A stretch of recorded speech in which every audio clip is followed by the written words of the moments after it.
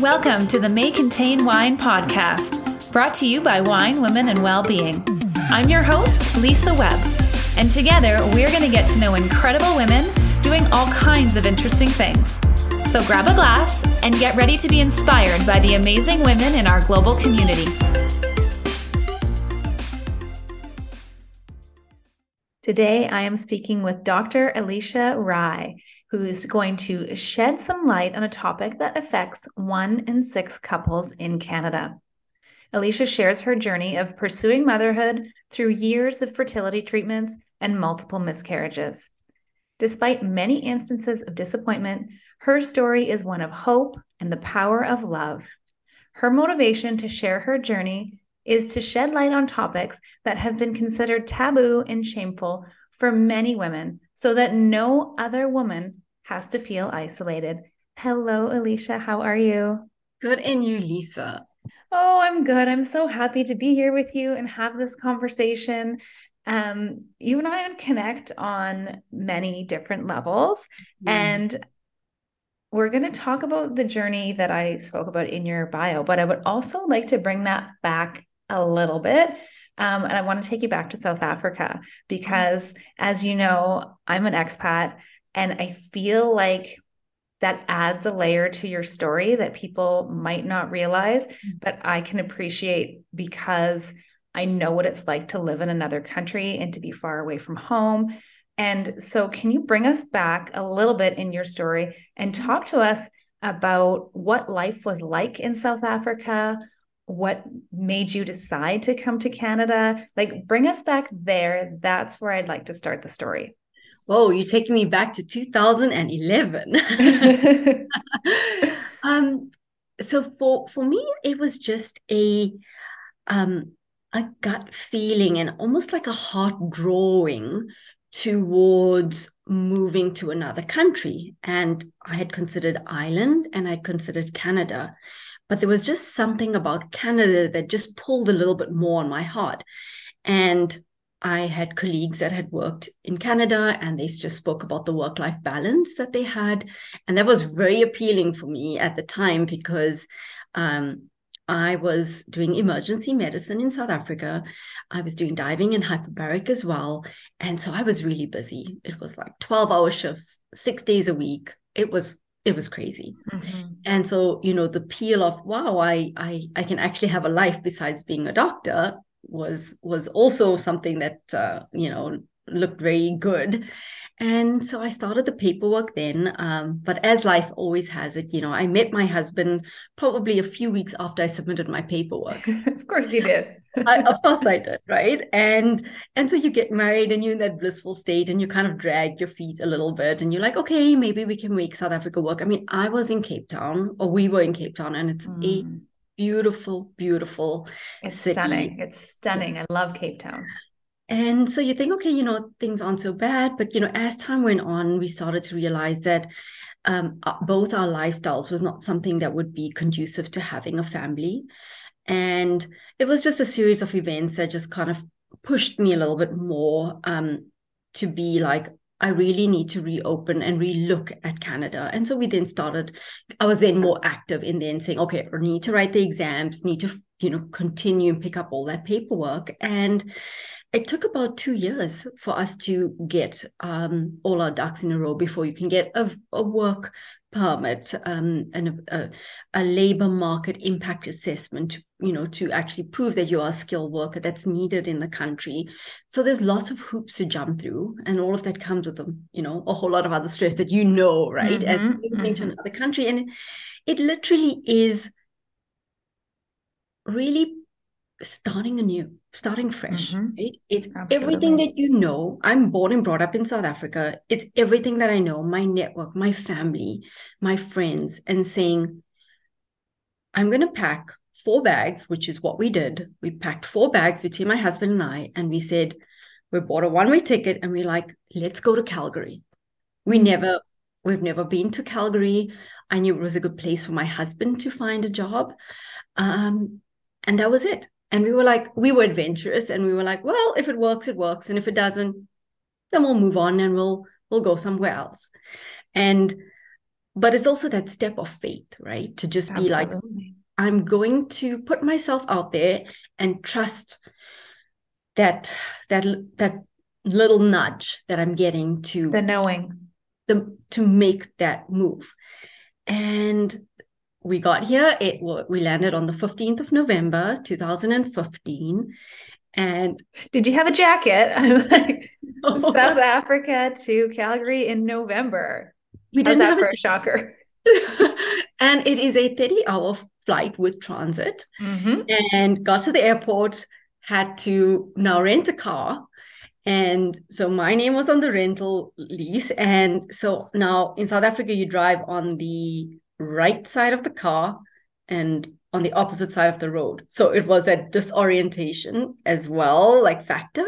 And it was snowing and I didn't know where I was going. So I'm driving from the airport and my husband's trying to like Google with the GPS and pre-printed maps because we reached found the place. And then it was like, okay, so we're here. And the first 6 months was a struggle. It really was a struggle because I needed to go through an assessment period as well of saying that you actually are fit to practice in the country. So you have another doctor overseeing the work that you're doing. And so that came with a whole lot of stress. I remember the day before going into work, I just like balled up and like my husband holding me, just crying because of fear that we've packed up our lives, we've moved to another country. My husband has given up so much, all on this feeling that I have of we need to be in this country. And what if I don't make this assessment? Pressure, major pressure. Absolute pressure. And I remember my husband just saying, it's going to be okay. It doesn't matter which way it's going to go. We're going to be okay. And the assessment kind of period went by, 6 months. I got through that assessment, had passed, and it was the first time I actually heard about imposter syndrome. You're like, I have that. And I remember the physicians, the doctor that did the assessment, she's like, wow, we love South African doctors. You guys are really well trained. And I felt it's at some point someone was going to catch me out and realize I don't know what I'm doing. I'm not supposed to be here. This is not my country. I didn't study here. And I realized, oh wow, so this is what imposter syndrome is. And so that was also a journey of having to figure out, actually, you have enough education and enough qualifications behind your name to justify why you're practicing in this country. So, that was also a learning phase for me. And then the basics, go do your learners. We were already now 30s, like mid-30s by then. Like, go do your learners, go take a driver's test, get a healthcare card, all the basic things that you just take for granted in South Africa that you'd already had, and now you start up and you do that again. So, so lots of changes, lots of learning about yourself too, right? And I feel like if you've never been in that situation before, you can probably relate to this, and I can speak from experience, is that you depend on your partner in a way that you never knew you would have to, because they are your person. They are literally the only person you might know in the country. They're the person you go home to. They're like, it's just like your ride or die for real, right? Like you're just dependent on each other. And they see you through these waves of emotion that you're going through. So even if you were like rock steady in South Africa or in your own country, when you feel like you fit in, now you're thrown into the other side of the world, into a new life, and you're riding all these emotions and you're like just in it with this one person, right? So talk to me about now your relationship with your husband and how that moved into trying to start a family. So I 100% concur with what you're saying. Like, they are your ride or die. But the great thing with that is I felt like it really bonded us in such an incredible way. I mean, I had this inkling when I was in South Africa already that, we were already married a year, and it wasn't something I was preventing, but it wasn't happening. I wasn't getting pregnant. I saw a kind of obstetrician, and they kind of brushed it off. You're still young. Women have women have babies right into their 40s. Just get on with your life, And then I thought, okay, the usual thing. You're stressing too much. You're working too hard. All of those kind of things kind of play into it as well. When we got to Canada in June that year, I was pregnant. And so I was like, okay, so maybe there was truth to the fact that I was just stressing a lot, and it was just a matter of timing that we're now pregnant. Of course, I was over the moon thinking, okay, I've dodged a bullet. I don't have to go down the route of infertility. And because about all, women who struggle to get pregnant. And I was just like, okay, we've dodged a bullet. I'm now pregnant. It never, ever occurred to me that I would lose the pregnancy. And I think it's almost as if you get into that mindset that these things happen to other people, but it never happens to you. And I think that also comes, what played a role in that is your medical background. You're always the helper. You're never on the other side of being helped. And so, that made it seem like, okay, well, now I'm pregnant, all's great. And we started looking at a home to buy in Canada. And I walked through this home that we're in currently. The first thing it was like, I know which is going to be my room for my baby, because I was already pregnant at the time. It was around about the time of our anniversary. And I remember going to surprise my husband on our wedding anniversary dinner and tell him I was pregnant. And I did. I made this onesie, made in Canada for our baby, because we're made in Canada. And, I gave him all of this, and it was amazing. And about 4 or 5 days later, I started bleeding. And it was almost as if you just go into a state of shock. Like, how could this be happening? I remember going to the urgent care, because I didn't know any better at that time. And I thought, well, I probably need an ultrasound, just confirm that I have lost the baby. And I remember being so emotional and crying. And the physician asked me, why are you crying? And I thought, like, what do you mean? Why am I crying? I've just lost this pregnancy that I really wanted. And he's like, this happens to a lot of women. And he brushed me off. Oh.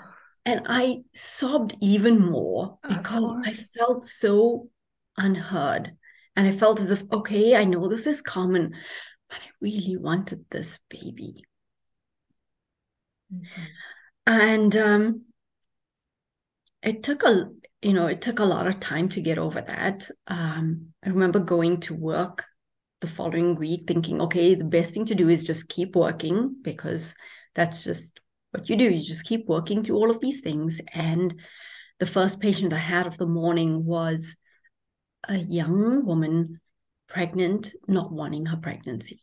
Oh my goodness. I went to the bathroom at work. I shut the door and I sobbed. Eventually, the office manager had to just come and say, look, I think you need to go home. Let's cancel your day. And it took a while to get over that loss. And most people would be like, oh, this happens, and you get everything happens for a reason. It wasn't the time, and it'll happen again. At least, you can get pregnant. And I felt so unseen. I felt what I was going through wasn't recognized, that I wanted this baby, and this baby, not just another pregnancy, but that baby. And so, of course, my husband, the absolute rock that he was just like, it's going to be okay. I'm here for you, whatever you need. And so we got through things, and I realized I wasn't getting pregnant that easy again. And that's when we really started then going for sort of more invasive treatments, and started getting fully worked up. And all the workup was, there's nothing wrong. There's nothing wrong with you. There's nothing wrong with your husband. Let's just keep going. And yeah, eventually fast forward a few years and you realize, well, they say there's nothing, but there clearly is something. And then you realize time's going by, and you realize then you're actually an older woman too, trying to get pregnant. So that also plays a a factor in all of that. So yeah, it truly is a roller coaster, because every month you're hopeful. This is our month. We're going to get pregnant. I've got all the apps. I've got all the ovulation sticks. I'm tracking. We're perfectly timing it, which takes all the fun out of trying to, start a family. That adds another layer with your partner. And then the stress, because the pressure. And the stress and the pressure, and you're not openly sharing all of this. So it's just, again, the two of you dealing in a new country, dealing with this thing that you don't want other people to know about as well. And, eventually I got pregnant again, and I was like, okay, I'm pregnant. And that pregnancy went to about 8 weeks, and I lost that pregnancy again. And that's when you start questioning why us? You start looking around at other people, and you think, why does it happen so easy for other people? And why is it a struggle for us? I love my husband. We know we can give a child a good home. And you look at other circumstances and you think, the child is not wanted. They can't care for the child. And you're like, this is not fair. Mm-hmm. So, you have to deal with all of those questions and then come back to, okay, we don't choose the cards that we dealt, but I can choose the way in which I am managing the situation. Mm-hmm. And my husband, he would always just be, I don't know what our family is going to look like, but I do believe we're going to have a family. Okay. And so his intuition was, we're going to have a family, and that's it. We just keep going with it. I got pregnant for the third time, and I was like, right, let's go. Louisa Charm. I can do this. Yeah. This is our turn. I looked at their pregnancy stick and I was like, I am bringing you home. I actually spoke to the pregnancy stick. You are the one. You are the one. I'm bringing you home. You are my hold in my arms, baby. And 8 weeks, same thing. No. At that point, I was like, forget this. We're not doing this anymore. I can't do it anymore. The hormones take a toll on you. The navigating your life around when we're ovulating, when the fertility treatments line up. How do I get a time off from work so that I can plan all of these things? It just became too much. And then you're also probably can't get excited. You're afraid to get excited, I imagine, because the disappointment. Absolutely. And so you create that distance as well. We're like, okay, my husband would be like, we cautiously optimistic. So we want this, but we're really cautious not to get our hopes up. Mm-hmm. And it was the same thing when I was pregnant with my son. It was probably only once I got to like 25 weeks of pregnancy. So 24 weeks is considered viable. And when I got to 25 weeks, it was the first time I actually said, I am pregnant. That's a long time to be cautiously optimistic. Yes. It's a long time to not be excited. I remember that one day, I think we went somewhere because it was obviously still COVID, but we were allowed to then go to a restaurant, but socially distanced. And somebody says, like any allergies. And I just said, I'm pregnant. And I looked at my husband and I said, oh my goodness, I just said I'm pregnant for the first time.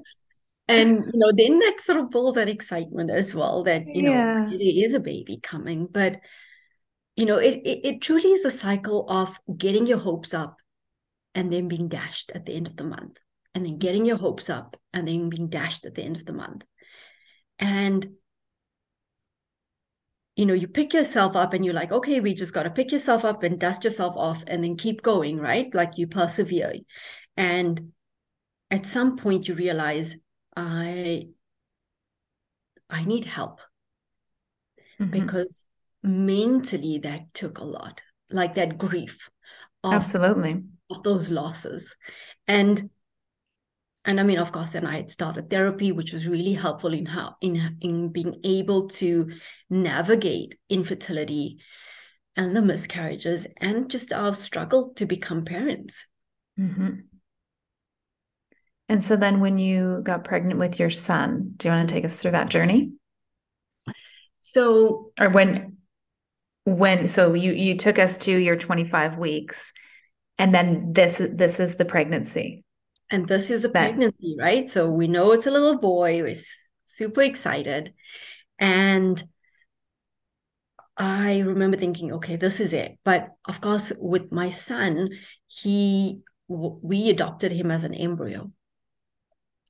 So he's not genetically related to my husband and I. So most people are like, what does that mean? Like, so I carried him, okay, I did not birthed know him. this. I carried him, I birthed him, but he is not genetically related to my husband and I. So we decided after the third miscarriage that I felt like I could not go through this again. I felt as if our doctors were also not suggesting that I try anymore. And adoption was always something that my husband and I spoke about, but it was always in the context of we would have biological children and then adopt. But now we were like, okay, well, let's reconsider this. So we looked at traditional adoption. Again, it didn't come with a guarantee that we would actually get a baby. Mm-hmm. Like a long waiting period, like 4 to 7 years before you would actually maybe hold a baby in your arms. Wow. And so I thought, okay, felt defeated after having a few discussions with adoption agencies in Canada and realized, okay, this is not going to work out. And then started thinking, well, perhaps I'm just not meant to be a mother. But still couldn't reconcile how much my heart still desired to be a mother. Mm. And I thought, why do I have this desire to be a mom, but it's just not happening? Like, it's not making sense. And I feel like I'm doing all the right things, but I'm not getting the outcome that I want. And for someone who is a type A, has a type A personality, it didn't make sense because for me, hard work pays off. Mm-hmm. You put in the work, you get the results. And I felt as if I was putting in the work and I was just getting gut punched. Mm-hmm. And so we, went down the route of embryo adoption. I was in a lot of infertility forums and I had, chatted with a few women. I had gone down that route and I thought, okay, you know what? My husband and I spoke about it. And my husband he was just like, we don't need biology to be a family. That's not important for him. And so I posted our story onto a Facebook forum one night, like 1 o'clock in the morning. I remember sobbing, writing the story out of who we are and saying, we just want the opportunity to be parents. And if you have embryos that you would like to donate to us, we will welcome them with open arms. And posted the story at 1 o'clock. Next morning, I get a message, and this woman from the USA messages me, and she says, I read your story, and I've been to South Africa, and I'd really love to chat with you and your husband. So we got into this. I got chills there. Got into this call with her and her husband and her, absolutely incredible people. And she said, my family is complete. We went through infertility. I had 3 embryos. 1 embryo was used. That's my eldest daughter. I don't have use for these other 2 embryos, but I don't have the heart to discard it. So I would like to give them to you. Wow. And it was another roller coaster journey of now navigating getting these embryos into our name. So all the legal contracts back and forth, psychological evaluations for you to truly understand what you're getting into. You're going to be pregnant with a child that's not genetically related to you. And, do you understand all the, the aspects of it? And of course, my husband and I were 100% on board with it. And after a few months, FedEx delivered 2 embryos to Calgary. Wow. And I then mustered up the courage again to get back onto a treatment cycle. So it's basically like a frozen embryo cycle that you go through again. And somewhere towards the end of January, we had the embryo transfer. Everything went smoothly, and I was pregnant. Amazing. It was quite the journey to get to that point. It's something that always sounds easy, but when I sometimes I think back to little aspects of it, it was tough making sure that this was the right decision for us. But again, you follow the still and the small, the big and the small nudges along the way, and that's how we landed with our son. And I, in hindsight now, 2 years in with my son, he's 100% mine. Like there's no doubt about it. Like we've walked a journey that I can't wait to share with him one day. And that's something that we'll be really open with my son about, understanding how much we wanted him, how much we prayed for him. But knowing that I have a really good relationship with the donors. And knowing that if he's ever wanted to get in touch with his genetic siblings, and that there's options for him to still do that. And can you tell us a little bit about where you are now on your journey? So now on my journey, I am, unfortunately, I didn't have the smoothest birth. So it was a really traumatic delivery, and Aiden sustained head trauma. He was born 2 months premature, and he has cerebral palsy. So I am a mom raising a little boy with a disability.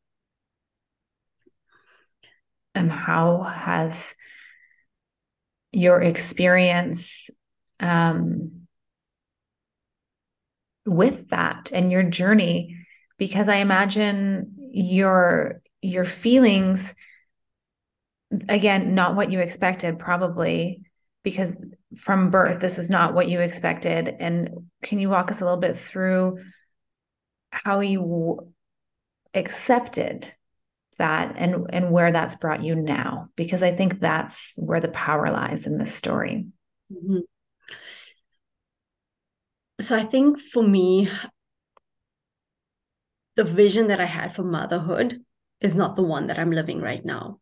No one ever enters this, journey and thinks, oh, yeah, this is okay. This is not what I expected. And I'm very open about that. But I think that for me, I realized that the grief of everything would have consumed me, would consume all of me. And spiraling into, this is not fair. That I've had to work so hard for a child, finally get him, almost lose him, and then now have to raise a child with a disability. It's not fair.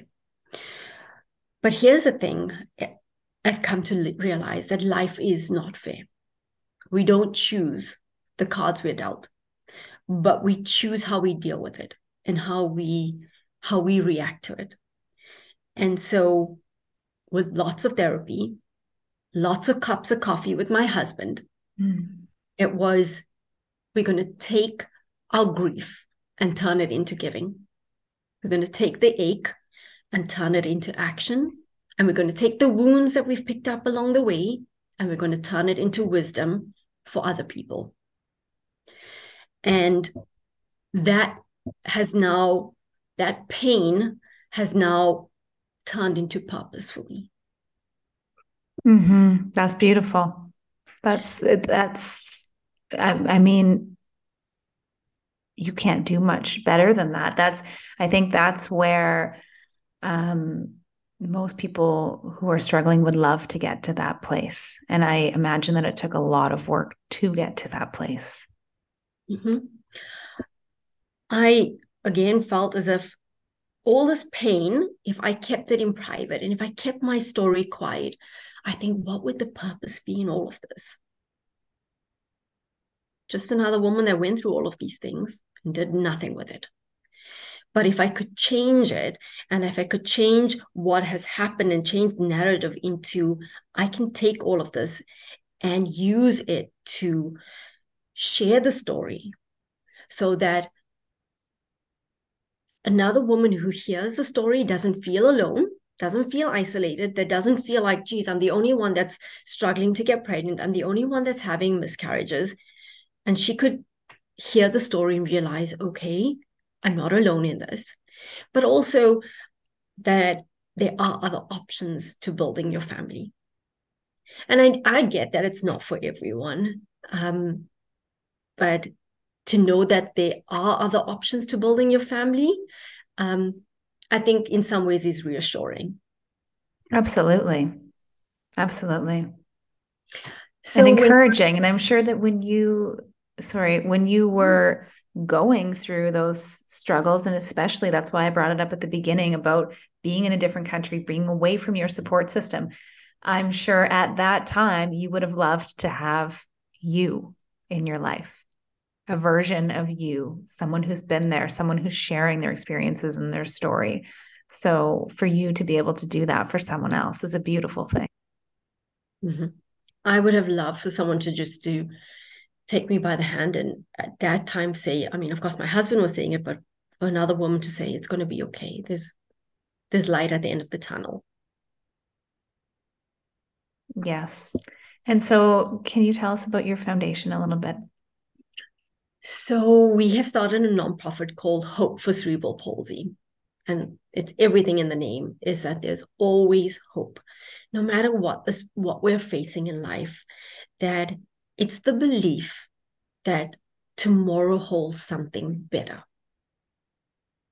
And so when you receive the diagnosis of cerebral palsy, one, most people don't even know what that is. And two, you don't even know what the journey is actually going to look like. And what you actually get is just what your child is not going to do, how they're not going to measure up. And that's what I had to navigate. I left NICU with no hope, uncertain with this baby I so desperately wanted, uncertain whether I would interact with him. Would he say mama? Would he recognize me? Would he see? Could he hear? Could he walk? Could he talk? Would he eat? I didn't know, and they couldn't tell me, and they in many ways said probably not. That is so hard. As a new mom is hard. Like, just if you have a child who is healthy, being a new mom is terrifying. So I can't imagine a doctor saying, I don't know, to those questions, and being a new mom and being in a new country. That's all really hard. In the middle of a pandemic with no one around us. It was my husband and I. And that was it. And